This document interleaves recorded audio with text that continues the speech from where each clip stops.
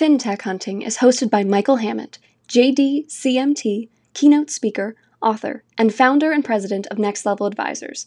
Join Michael as he seeks out tech visionaries, leading lenders, trailblazing executives, and other financial influencers to bring you actionable insights and lead generation tactics, all centered around industry greatness and success.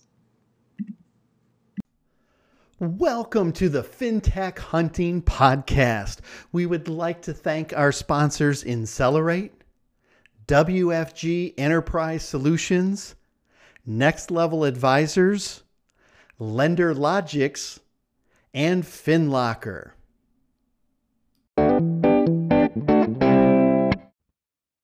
Ladies and gentlemen, welcome to a new episode of the FinTech Hunting Podcast. We have an incredible guest for you today. He is a branding, PR, and marketing expert in financial services.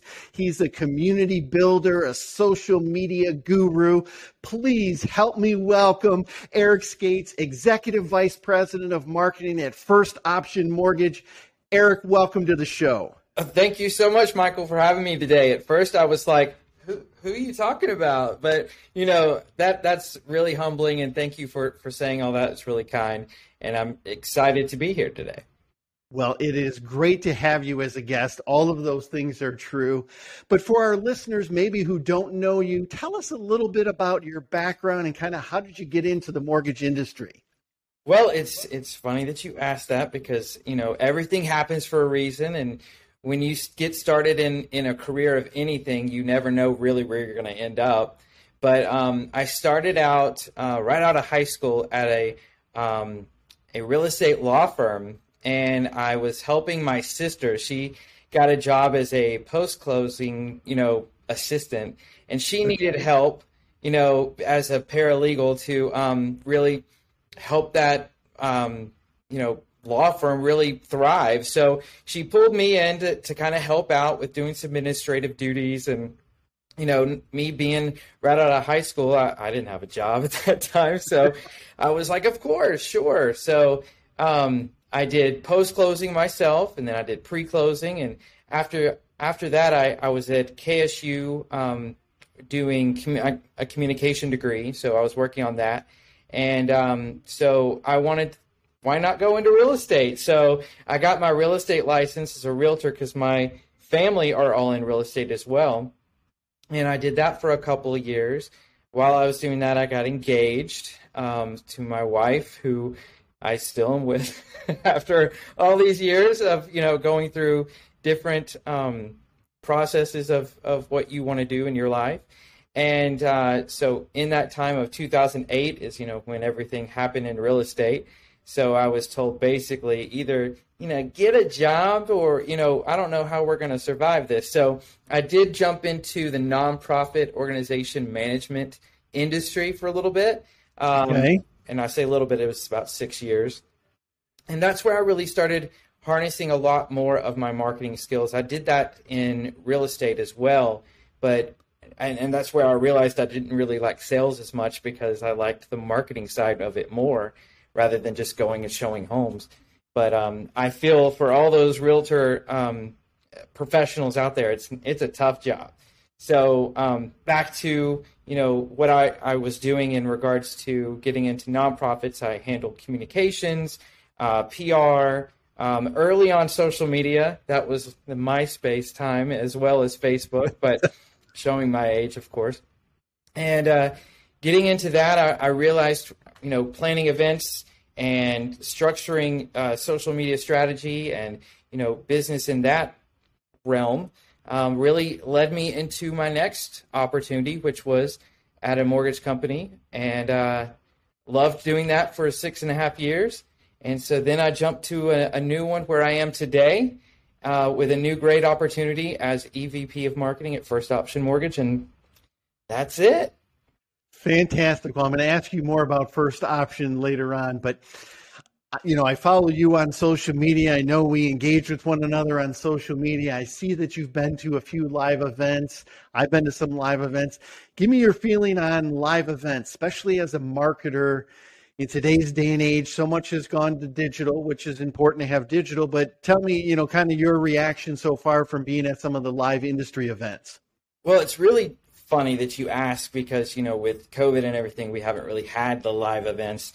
And in my background, I've always worked the events, and having to go and be behind a booth or, make sure everything's set up. And, when you walk up to it, you don't know what has been going on behind the scenes to get all and ready for you as the consumer to walk up and have a conversation. But as being just someone who goes to an event, it's so new to realize that, you're there to gain some knowledge, network, meet people. And at these live events now, they're so much different than they used to be because of you don't know who you can really shake hands with. If they feel comfortable in doing that, you kind of have to ask now and be like, can I, and and have the conversations with people. But as you sit down and really, dive into how they are, how they're feeling, it's not so much just sales driven anymore. It's asking people really what they're about, who they are, what they've been doing, and how they feel about being out in public again and getting out there to really do business in this, I guess you could say, new normal. Well, and I think that's one of the challenges, especially as marketers, right? Of everything shifted to digital. I think there's a ton of benefits from digital, and we'll probably talk about those shortly. But the one thing that you really can't replicate is those personal interactions, going up the escalator, going down the escalator, as you're waiting in line for a coffee, as you're waiting, to get your dinner reservation. Those times of interacting with people, and then to your point of being able to actually sit down, what I have found is the conversations appear to me to be much more meaningful. Absolutely. People now want to know, how are you? What's new with your family? Hey, how have you kind of survived COVID, instead of just launching into a sales pitch? And I find that's a very strong benefit of the live interactions that I've had. Oh, and to your point, of course, as well. And, meeting these people for the first time in person after you've learned about them online. For example, you and I have never met in person yet. Right. I feel like I know a lot about you. And there's so many people that I met at this past event that I went to for the Mortgage Collaborative. And in that, I found I was kind of like fanning out on a lot of these people because they post all these things and they're so introspective, and they get so many likes and shares, and they become these bigger than life personalities, and you meet them and they're these down to earth people who are just great to talk to, but you feel like you already have a rapport with them because you've been interacting so much. So it kind of goes from, if you can put yourself out there authentically online and be that authentic person in person, then that will really help you a lot more.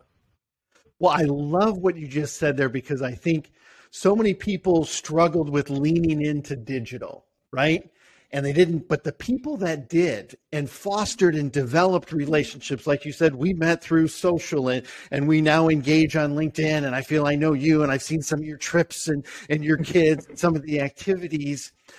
I think then when you actually meet with these people live, besides that, wow, hey, there's a rock star, or there's something else, you sit down and you talk to them, and it's a much more meaningful, it's a much more intentional, and you actually feel like you're sitting down with a friend, not just somebody that you've interacted with. So I think finding that right mix of digital, of live, and being able to really leverage those is critical. Let's talk a little bit about what are some of the biggest challenges, what are some of the trends for mortgage marketers in today's environment? Well, definitely, I would say finding that consumer base. And then also, what do you market? Do you market your business as a company, or do you market your culture? Do you market, to the consumer specifically and your culture? You got to find the balance, because the consumer that's looking for you to do business, they want to know that they're working with people and not just, a AI, a logarithm that they can go onto a website and put in their information and not ever hear from somebody. So if you can do it in a way that it's, across the board strategic with a good balance of culture, with promotions, and also understanding, what your audience is asking for from, a resource standpoint of what are they looking for to know? What can you give them? How can you educate them about the mortgage process? Because it can be scary. It really can. And if somebody's going to put a social security number into a website, they have to trust that you are a reputable company and not just some person who puts something online maybe once or twice a month, and because those consumers are going to go and look you up and make sure that you're doing business and you do business ethically. Such a good point. A number of good points there. Hopefully our listeners are taking notes. I think understanding your audience and knowing how you want to interact with them is critical. And I love how you started talking about culture. So let's talk culture. I'm a big believer, and that's one of the few distinct competitive advantages that are still in the marketplace is companies that develop and foster a great culture. And I know you've been responsible for that at a number of organizations of creating that culture. What are ways people can develop and really create that key differentiator by their culture? Well, it depends on the company, but I will say definitely look inward and figure out what's happening at the top. Figure out what is going on from a standpoint of how those people are doing their business and how they're interacting with the staff. Because if they're not living those core values, or if you don't even have core values, right, that's really going to trickle down to the rest of the company and the rest of your team. Because how are they going to know what their value is if they don't know what your values are as well? And so as a leader or a leader, group, you kind of have to determine, what do you want your culture to be? Do you want it to be a, kind, loving, introspective culture? Or do you want it to be, win, win, win? No, doesn't matter what we do, we're going to win. I mean, there's a balance, of course, but you have to determine who you are. Who are you as a company? Who are you as a culture? And how can you put that out there to the world so that they can see, oh, I want to work with those kind of people? Because the culture is going to be how you recruit new team members. But I think rather than just putting what your culture is out there, determine what it is first, develop it well, give some good professional development, and then really promote your culture in the authentic way. So many good tips there. And one of the challenges I see with executives is they may extol this great culture, this belief, like you said, we want to be kind and we want to be friendly, or we want to promote work-life balance. I hear that a lot out of executives. And then you see when it gets a little tough, when volume's down a little bit, when, they got to start, they're losing some deals to competition. It's amazing how that work-life balance goes out the door. And they're grinding on people. We need to win. You need to close more deals. I don't care if you have to work late. How do executives find that right balance of pushing, striving for excellence? There's nothing wrong with wanting to be the best. How do you balance that with still finding, time to let people have a life and enjoy time with their spouse and their kids and make it to a soccer game and go out to dinner? That's where I think when the rubber meets the road, that's where you find a true culture, or where you really just hear it's a lot of hello words kind of posted on a wall. Well, I'll say, it's different for everybody. And you can never really know until you're in the situation. But to be honest, I think, and why wouldn't I be honest, but to be honest, I think that the real true answer is that you have to make sure and hope that your leadership is being mentored by certain, positive mindsets to help them get through these types of situations, because, they want to win, and they want to be the best, and they want to be the ones that make the money. But with that said, we all are humans, and we make mistakes, and we learn from these mistakes, and we grow and change, but it's hard to really develop a culture without that top buy-in. And when that top buy-in is consistent with their message to you on a regular basis of, make mistakes and we'll all learn with them together. We're going to fail and we're all going to fail together, but then we'll rise back up.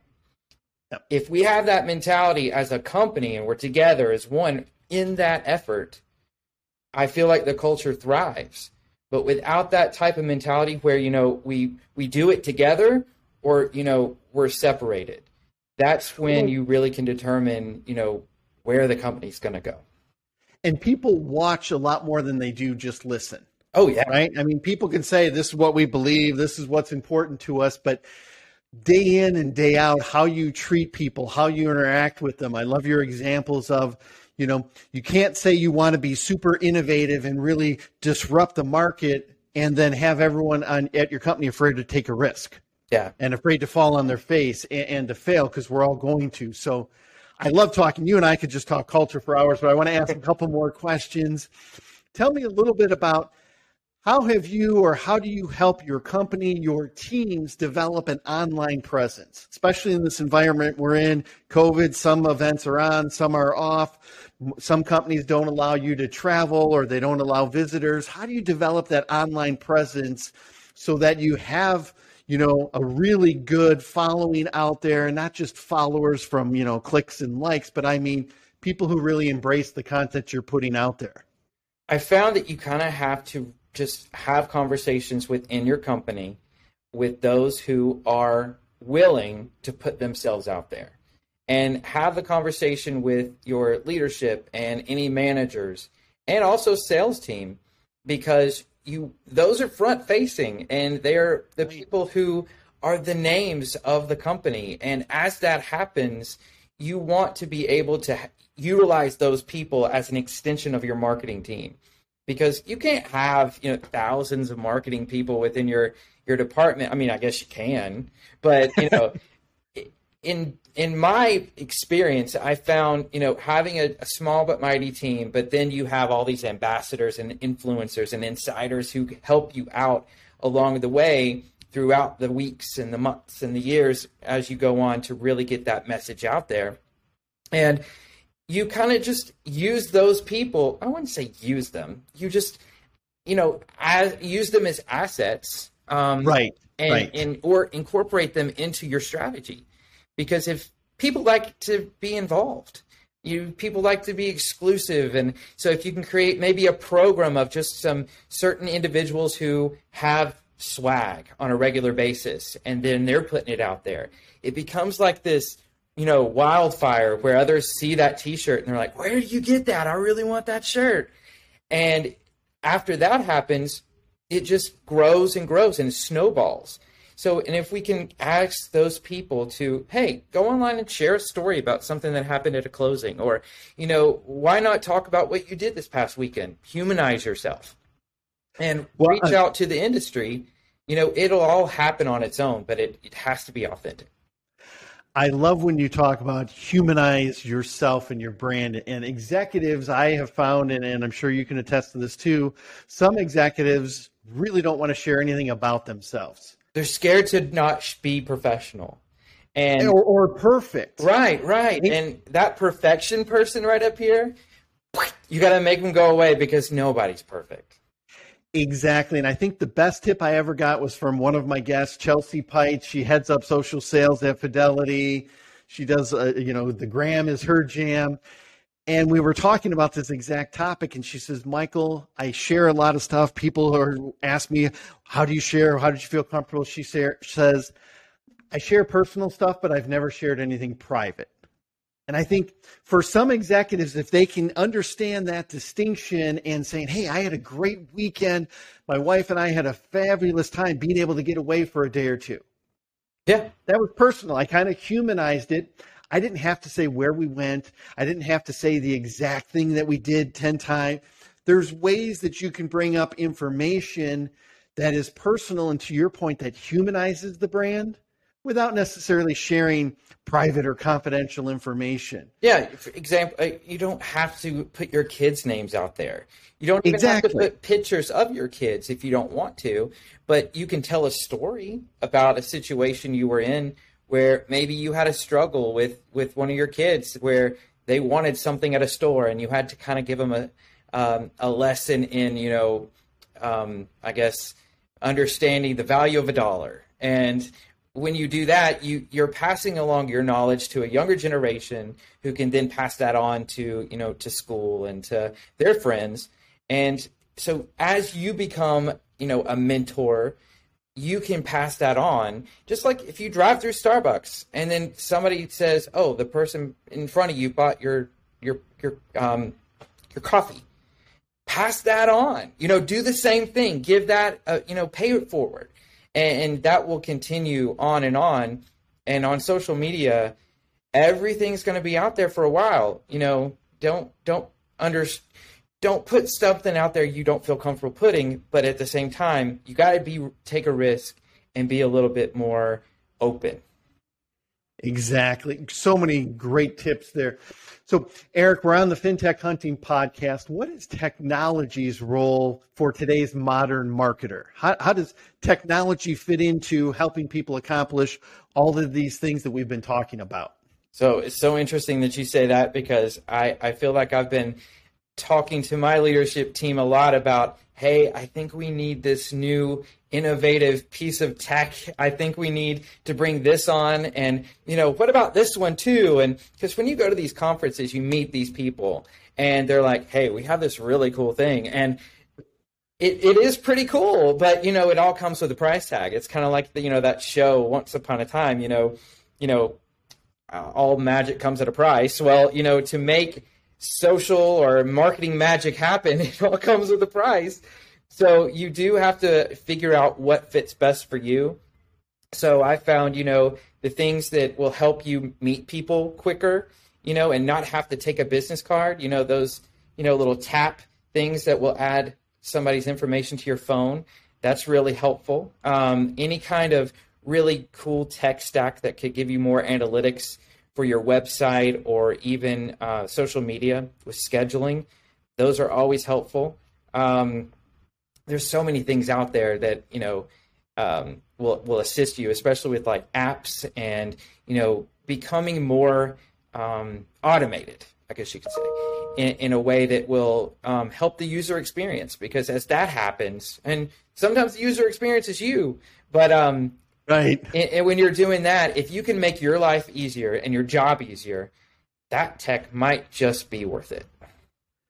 Well, and I love how you talk about it. I mean, because you go to any conference and there's all these shiny objects, and you've got to kind of sift through. The first criteria that I hear almost all the time, speaking to lenders like you, say is it's got to fit within my current tech stack. If it doesn't, I don't care how cool or shiny, I'm probably not going to move forward. But then to your point of where does it add value? Are we just buying cool to buy cool? Or, hey, I can now get leads in the system quicker and it can be faster. I can improve the customer experience. And that's not just external, but internal, right? If your loan officers can use a tool and they use it all the time and they're consistent and it helps with follow-up and it will shoot out an email, or you can use data and analytics. So when you're talking to a borrower, you know how much equity they have in their home, and you know that they're living on a block in a cul-de-sac in Florida and everyone else has a pool and they don't, but they might want to take out equity of their home to do a cash out refi to put in that pool. Soon as you can start personalizing and humanizing and using technology to do that, I think that's very, very powerful. Yeah, any way a consumer can say, if we do something with a consumer and they say, wow, that was worth that money that you spent for that technology, or to innovate your processes, because it'll also give you the ability to do what you do faster. That is so true. Eric, you and I could go on and talk for hours. I'm sure we will in some other conversations. We're winding down. I would be remiss. I know you've taken on a new position. Tell everyone a little bit about First Option Mortgage and kind of why you selected First Option. I selected First Option because it was an amazing opportunity, and the culture here is unlike any I've ever experienced. Everyone's so kind. Everyone's so open. There's so much buy-in for everything that we want to do together that I couldn't say no, So the opportunity here as a marketer, or even just as a loan officer coming in, or an underwriter or a processor, everyone has a voice. Everyone has an opportunity to take part in a conversation, and I think that is invaluable. So I love it here. It's a great opportunity to be part of a team that is evolving and building upon what they currently have. And it's a lot of fun. And I was here, and as of yesterday, I've been here a month. Well, congratulations on that. If somebody wants to get a hold of you at First Option and pick your brain on a lot of the wonderful things that you've shared today, what's the best way that they can get a hold of you? You can reach out to me on LinkedIn, or you can send an email to sayhello@myfirstoption.com. Outstanding. Eric, thank you so much for being a guest on this episode of the FinTech Hunting Podcast. Thank you.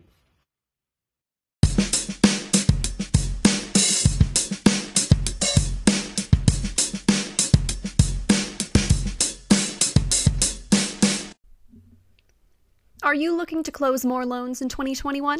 Experience Incellerate's award-winning customer engagement platform, featuring lead management, CRM, call routing, sales enablement, marketing automation, borrower engagement, and data intelligence through innovative use of multi-channel marketing, text, social media, email, direct mail, phone, ringless voicemail, retargeting, and so much more. Incellerate, helping lenders close more loans through better borrower engagement. Schedule your personal demo today at Incellerate.com. Introducing FinLocker, a financial super app that originators can provide their customers to improve credit, create and track budgets, save for their financial goals, and get mortgage ready. Users can even search for a home and start their loan application directly from the app. Create customers for life with FinLocker.